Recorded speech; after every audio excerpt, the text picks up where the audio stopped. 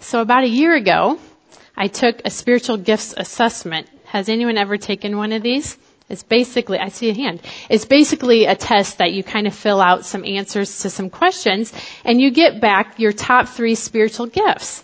Now, I had never taken one before, like I said, and so then the top 2 things on my list didn't turn out to be much of a surprise to me. I kind of figured they were going to be what they were. But the third one floored me. It was a spiritual gift of evangelism. It floored me that this was a spiritual gift of mine. I had no idea. Now, when I say evangelism, what image comes to mind? Let me tell you what comes to mind when I think of evangelism. The first thing I think of, and I have some pictures here, is door-to-door witnessing. Now, when I was young, my dad would don on a tie, and every Tuesday night he would go to church with the other guys, and they would go door to door sharing about Jesus with the neighborhood. And they would explain the Romans Road, a succinct path through Romans on how to be saved. This end goal, besides donuts back at the church at the end, was for the person to accept Christ, to pray the prayer of salvation, and then hopefully join the church. I was terrified that my dad would one day ask me to go with him door to door. The thought terrified me. So this is the most prolific memory or image that comes to my mind when I think of evangelism. Now, the second one is kind of similar to it. It is what I call the street corner evangelist. Now, this is a picture that I took in Chicago this summer when I was there.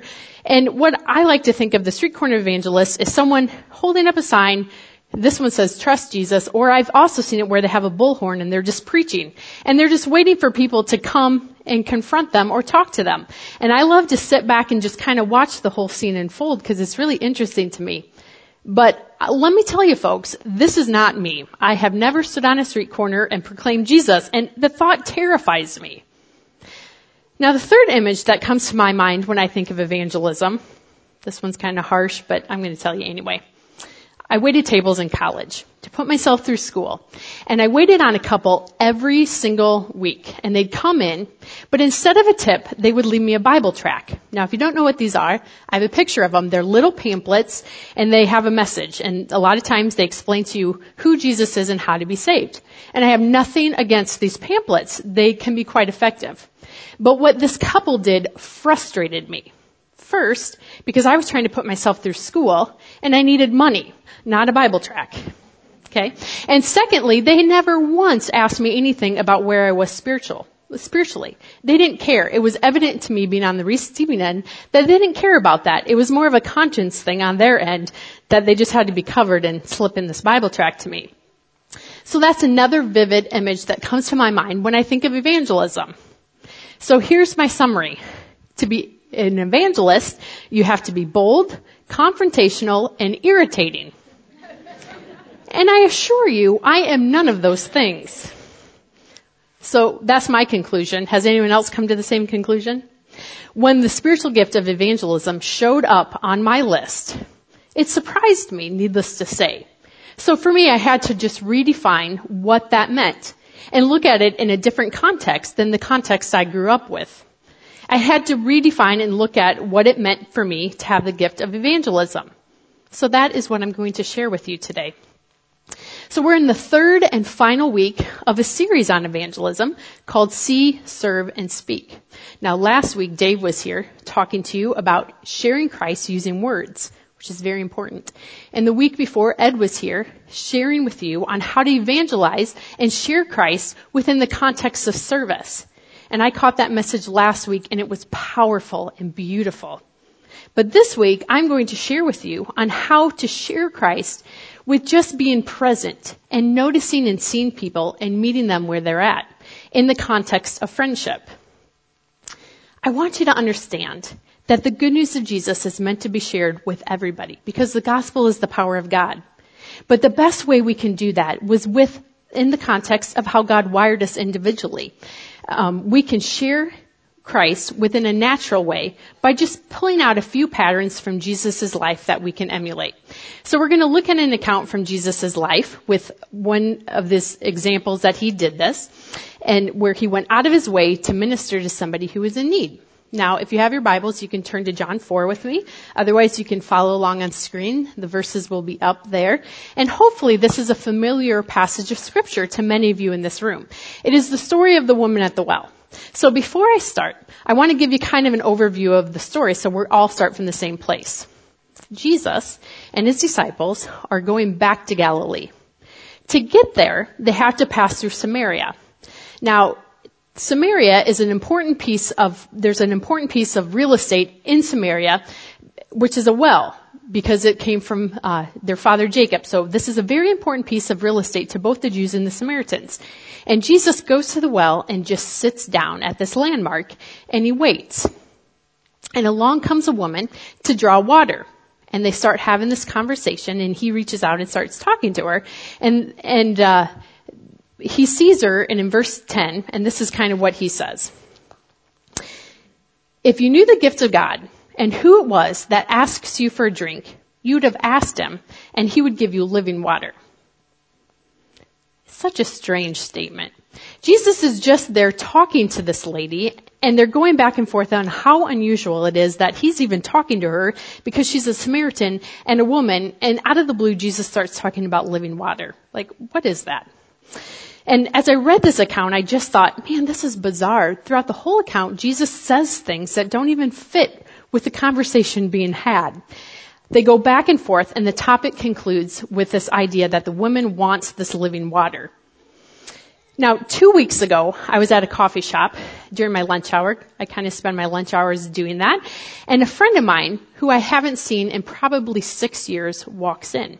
So I run over and chat with her, and it's evident she's just having a bad day. And 2 years prior, her baby had passed away. And so that day, she received a letter from Social Security, and she got it, and all of these emotions just flooded back. Like, she knew the date was coming up, and she was prepared, but then she got this letter, and she was they just frustrated her, just overwhelmed her. So we just chatted for a bit, and then I started packing up my bag to leave.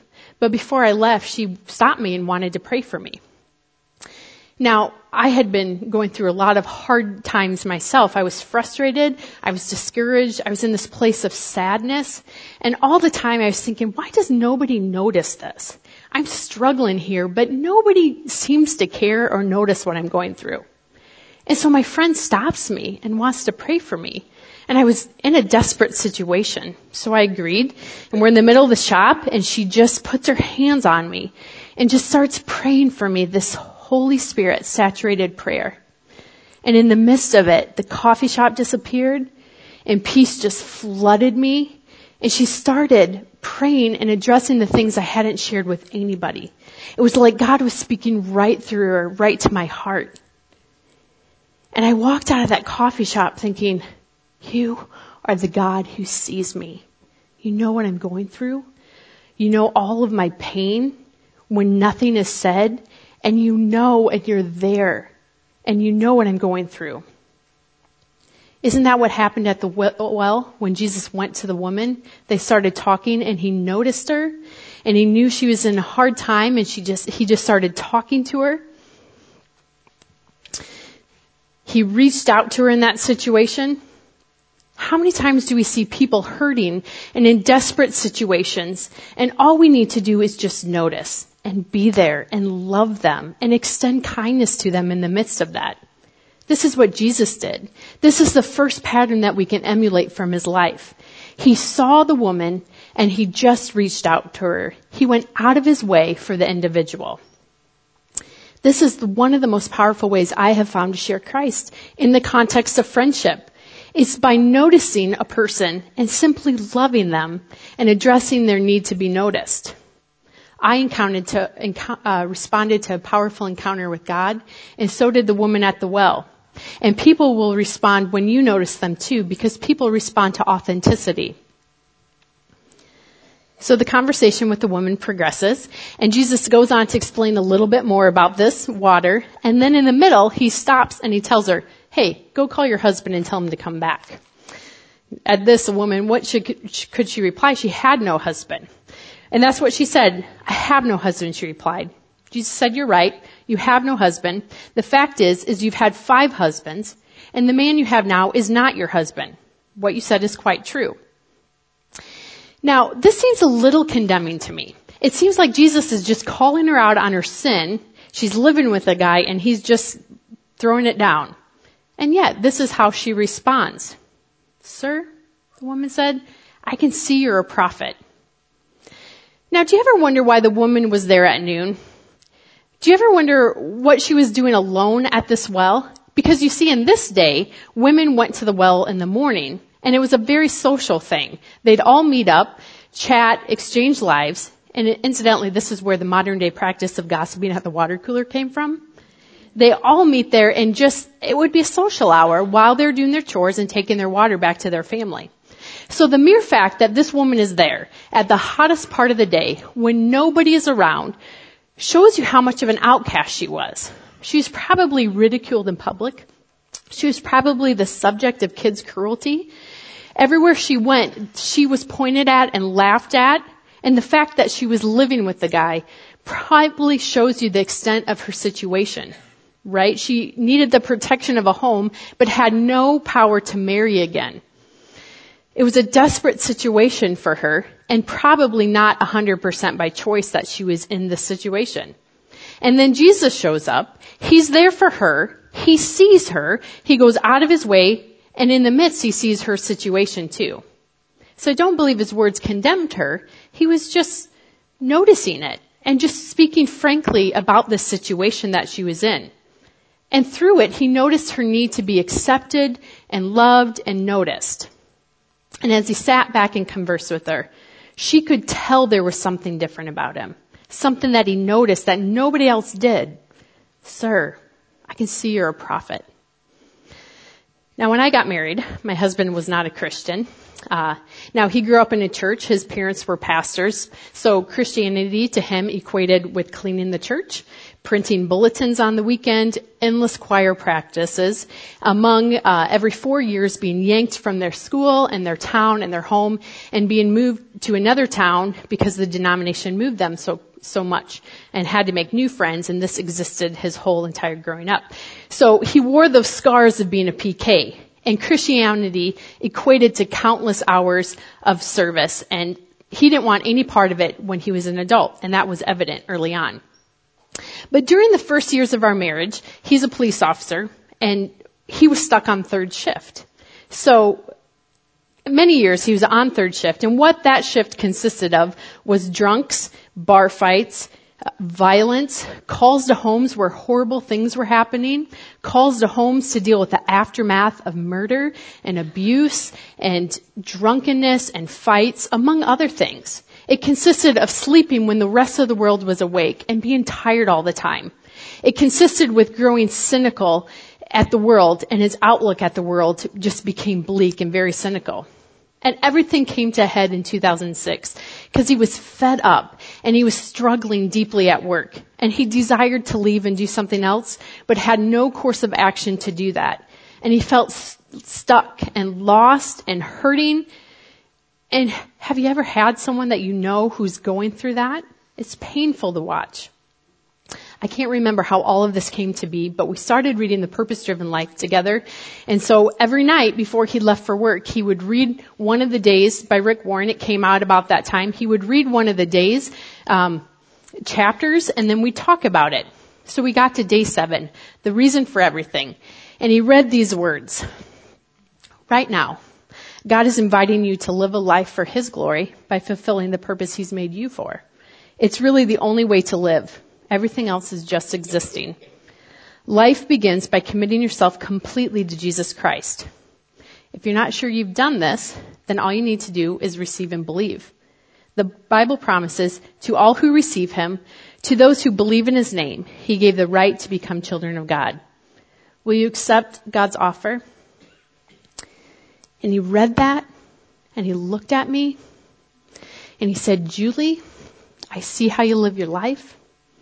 I see how you have peace in the midst of every situation we face. And if that is because of Christ, then yes, I will accept that offer. And in that moment, he bowed his head and he closed his eyes and he prayed and invited Christ into his life that day. And it was beautiful. It was the happiest day of my life. Here's the thing. Yes, it took time. And yes, it was hard watching him struggle the way he did, knowing that I had the words of life that could just impart life in that situation. But just having to be present and being true to who God is in me and living my life with Christ living through me in the midst of those situations.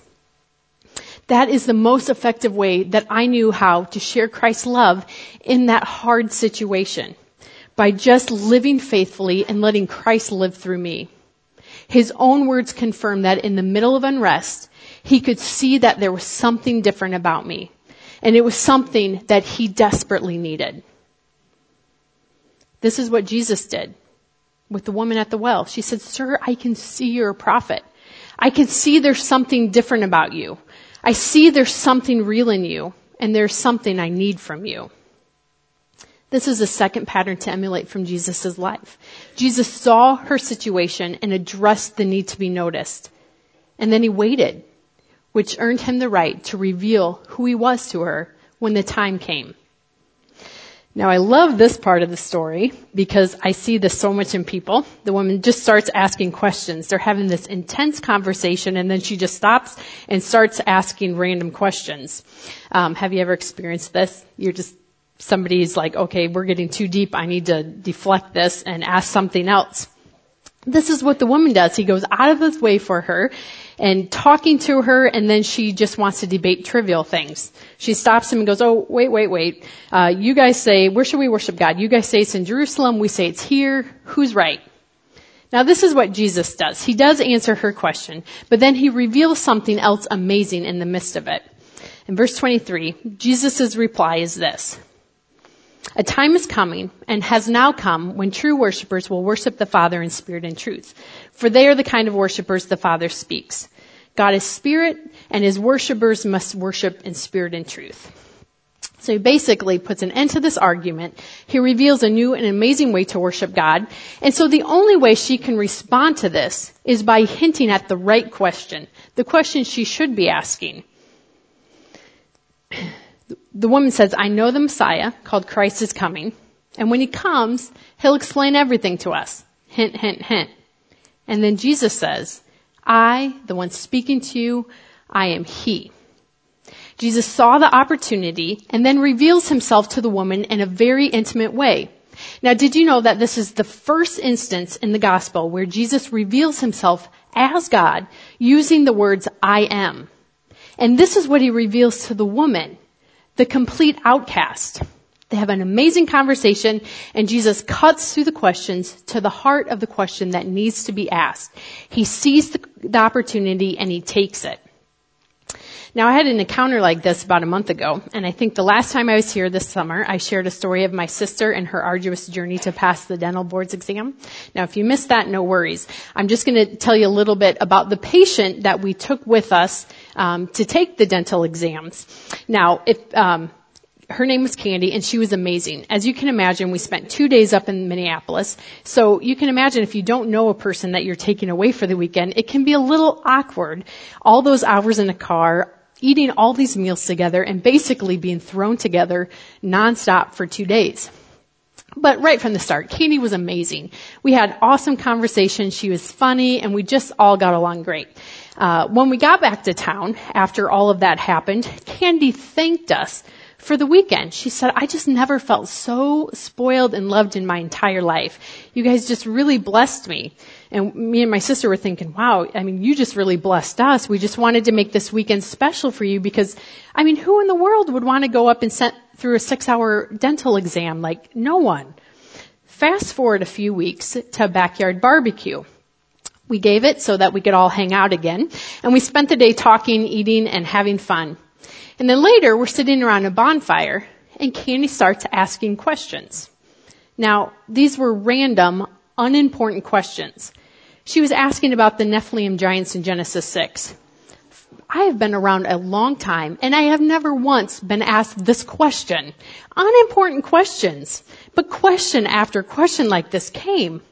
And then I just felt like the Lord speak to me. He said, "Stop answering these unimportant questions and answer the question she has yet to ask. Tell her about me." And so I did. I saw the opportunity to share with her about Christ, what he did for me, and how he's made a difference in my life. And it was not elegant, but it was natural. And the thing is, there was no altar call, there was no prayer of salvation, there was no invitation to join the church. It was simply one person sharing the hope they have in Christ with another in a very natural way. Isn't this what happened at the well with the woman? Didn't Jesus just sit back, wait, have a conversation, and then naturally when it arose, he revealed who he was? Wasn't it done in a natural and not forced way? See, sometimes we shy away from sharing Christ with others because we're afraid of these questions that we're going to be asked. And we're afraid if we don't know the answer, then that disqualifies us from sharing Christ effectively. But just do what Jesus did in that situation. Just answer the question that needs to be asked. And the question is, who is Jesus and who is he to me? That is the most powerful way to share the good news of Jesus. Now, let's look at kind of the results of all of this. We'll look at the big picture results when, after all of this encounter, the woman ran to the town and she started telling about her encounter with Jesus. And in verse 39, it says, many of the Samaritans from that town believed because of the woman's testimony. He told me everything I ever did. So when the Samaritans came to him, they urged him to stay with him, and he stayed 2 more days. And because of his words, many more became believers. Now this was beautiful. The woman had an encounter with God, and in result of her encounter, it became the town's encounter with God. He stayed with them, and many more believed.